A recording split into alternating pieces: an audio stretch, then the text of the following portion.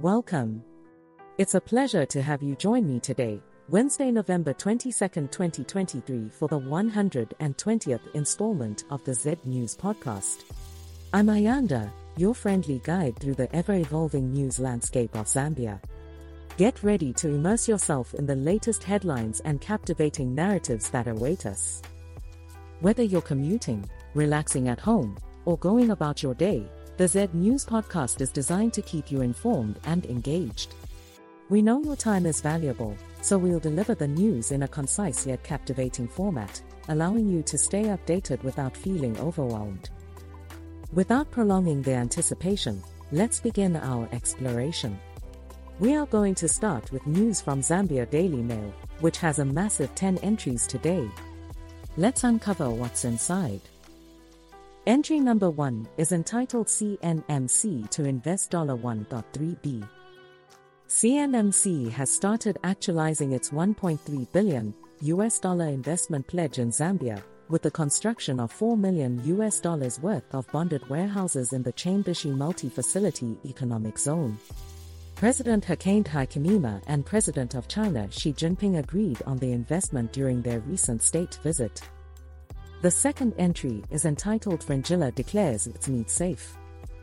Fringilla Farm Pride Limited ensures their beef products are certified daily to guarantee they are anthrax-free, and are committed to providing the highest quality meats to their customers. Entry number 3 is entitled Arrows, Mutando Bosses Get ZPL Jobs. Kambeni Lungu has been appointed as the Vice Chairman of the Zambian Premier League, ZPL, Competitions Committee, while Evaristo Kabila has been engaged as a committee member. The ZPL is the equivalent of the Premier Soccer League in South Africa and the English Premier League. The fourth entry is entitled Bridges of Thanks. RDA thanks JICA for technical, financial support to selected bridges. Bridges are essential pieces of infrastructure that are necessary for safe and convenient travel, especially in Zambia where there are over 456 major bridges and 3,000 culverts across the country's 40,000 kilometers of deserted core road network. The Road Development Agency, RDA, is responsible for constructing and rehabilitating public roads and bridges in Zambia, ensuring that these bridges are in a good state. The fifth entry is entitled Pemba, CDF Awakening Sleeping Giant. Pemba, a rural district in Southern Province, has experienced poverty due to lack of developmental projects by successive governments. However, with the increase of Constituency Development Fund, CDF, in the last 2 years, the district is now seeing a ray of hope for development. Entry number 6 is entitled All Saints Sorry. The All Saints Congregation of the United Church of Zambia, in Chipata has apologized to members for not holding Sunday service, after some congregants locked the church building in protest of the bishop's decision to increase the congregation's contribution to the synod. The protesters demanded the presence of the bishop to answer their questions. Entry number 7 is entitled Engage Citizens in EV Battery Manufacturing. Civil society organizations from Zambia and the Democratic Republic of Congo have called on their governments to involve citizens in the manufacturing of batteries for electric vehicles, to ensure access to clean and affordable energy using available mineral resources. Entry number 8 is entitled ZCS to construct 81 palaces. The Ministry of Local Government and Rural Development and Zambia Correctional Service have signed a K311, or 358.88 contract to build 81 palaces for traditional leaders in 7 provinces, funded by the Constituency Development Fund. The 9th entry is entitled Chiefs Deserve Better Palaces. Government is taking steps to ensure traditional leaders in Zambia live in dignity by embarking on an ambitious project to build palaces for chiefs across the country. Yesterday, a K311 million contract was signed with the Zambia Correctional Service to construct 81 palaces in 7 provinces, with private sector players also being engaged to build more. This is a progressive move that will strengthen the institution of chieftaincy and foster peace and national development. The 10th entry is entitled Bring Your Tech Here. President Hichilema has invited Italian businesses to bring their technology to Zambia and form partnerships during his state visit to Italy. He is also looking to replicate the model of Macari Spa, one of the largest agricultural companies in Italy, in Zambia. Next up, we have news from NewsDiggers, which has an incredible 10 entries today. Let's dig into them. The first entry is entitled Africa Cup of Nations, 1xBet tells about continent's main football tournament intrigue. The 2023 Africa Cup of Nations will take place in Côte d'Ivoire from January 13th to February 11th, with 24 teams competing for the title. Fans can purchase tickets online for the first time in the tournament's history, and 1xBet is the official partner of the Confederation of African Football, offering the best odds for championship matches. Entry number 2 is entitled Government Urges Sports Associations to Submit 2024 Budgets.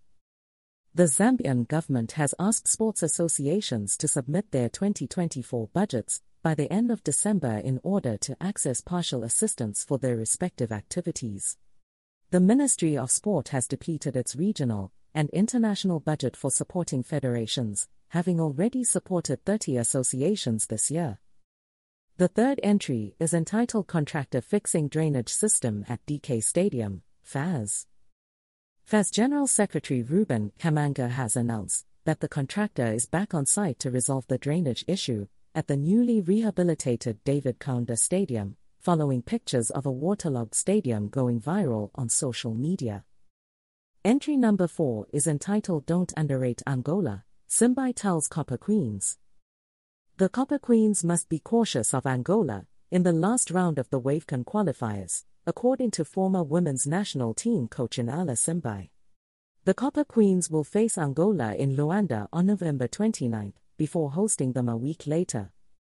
The fifth entry is entitled Why is PF Celebrating Setbacks in Restructuring Their Debt?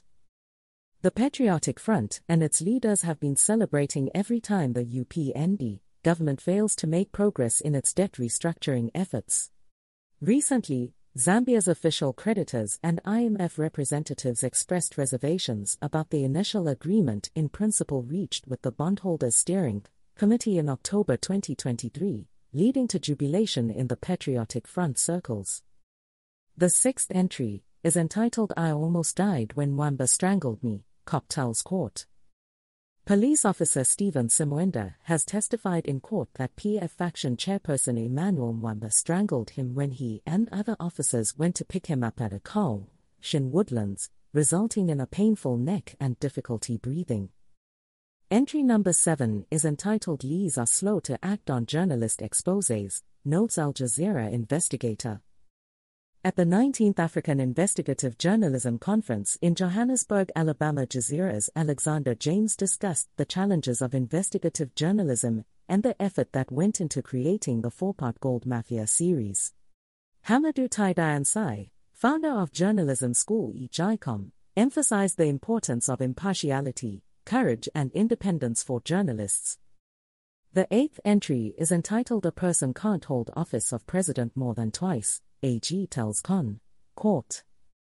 Attorney General Malilo Kabesha has submitted to the Constitutional Court that former President Edgar Lungu is not eligible to contest any future presidential elections, and has urged the court to grant youth activist Michelo Kitson the reliefs he is seeking. The 9th entry is entitled Masibo Launches Digital Platform for Storing Health Records. The Zambian Ministry of Health has launched SmartCare Pro, an electronic system that will keep digital health records. By the end of next year, all districts in Zambia will be online, digitizing 600 facilities and 116 districts with hospitals. Entry number 10 is entitled Was Likely to Increase MPR Ease. The Economics Association of Zambia National Secretary Gibson Masumbu expects the central bank to adjust the monetary policy rate today, and anticipates that the $184 million financing from the IMF under the extended credit facility will have an impact on the exchange rate. Next up, we have news from Mwabantu, which has 7 entries today. Entry number 1 is entitled Zambian Triumph, from Mutalansem and Kanyama to Oxford as 2024 Rhodes Scholars. Xavier Chisenga and Diana Mwala have been selected as the 2024 Rhodes Scholars-elect, a prestigious and competitive academic award that recognizes individuals with exceptional academic ability and a commitment to making a positive impact on the world. They will join a cohort of over 100 scholars from around the world to pursue postgraduate studies at the University of Oxford and become part of a strong community of people determined to make a positive difference. The second entry is entitled Opinion, Grant an architect of his own losses. Chipolo Polo coach Avram Grant's attempt to deflect responsibility for his team's 2-1 loss to Niger in the World Cup qualifier by blaming the referee is misguided, as the loss was due to his own tactical decisions and indecisiveness. We hope he will reflect on his mistakes and make the necessary changes to improve his team's performance. The third entry is entitled Bank of Zambia raises monetary policy by 100 basis points, predicts enhanced economic growth. The Bank of Zambia has increased the monetary policy rate by 100 basis points to 11.0% in response to current and anticipated inflation deviating from the 6 to 8% target band. The decision is expected to result in brighter growth prospects than projected in August, with the economy projected to grow faster at 4.3% in 2023. Entry number 4 is entitled Zambian Delegation Explores Business Prospects in Italy, with President Hichilema's call for mutual collaboration. President Hichilema has encouraged Italian businesses to explore the many opportunities Zambia has to offer in sectors such as agriculture, energy, mining, infrastructure, health, and tourism. He also emphasized the importance of fostering mutual partnerships between the two countries, leveraging advanced technology, innovative solutions, and accessible capital. Entry number 5 is entitled Emmanuel Mwamba Squeezed My Neck Police Officer Narrates. Emmanuel Mwamba, Patriotic Front Information and Publicity Chairperson, is on trial for allegedly assaulting a police officer by squeezing his neck with 2 hands. The officer testified that he had difficulty breathing and thought he would die. Entry number 6 is entitled Police Arrest Lusaka Man for going armed with a pistol to the Lusaka Magistrate Courts, under unclear circumstances. Police have detained a 36-year-old man from Lusaka's Zingalung Township after he was found armed with a pistol and 15 rounds of ammunition at the Lusaka Magistrate Courts. The suspect is being held for the offense of going armed in public and will appear in court soon. The 7th entry is entitled Opposition Political Women Call for Dissolution of NGOK. Opposition political women have called for the dissolution of the Non-Governmental Gender Organizations Coordinating Council, NGOK, accusing it of not being proactive towards alleged abuse faced by women in the grassroots, and of only serving the interests of the elite. They have also condemned the NGOK for offering solidarity to the Speaker of National Assembly, Nelly Mati, who is allegedly undertaking unconstitutional activities. To wrap up today's edition, let's check out the news from ZNBC, which has 6 entries today. The first entry is entitled FRA Pays All Farmers Who Supplied Crops This Year, and was posted in the business category. The Food Reserve Agency has paid out K1.9 billion to farmers across the country for their crops during the 2020 crop marketing season, with 6.9 million by 50 kilogram bags of maize purchased.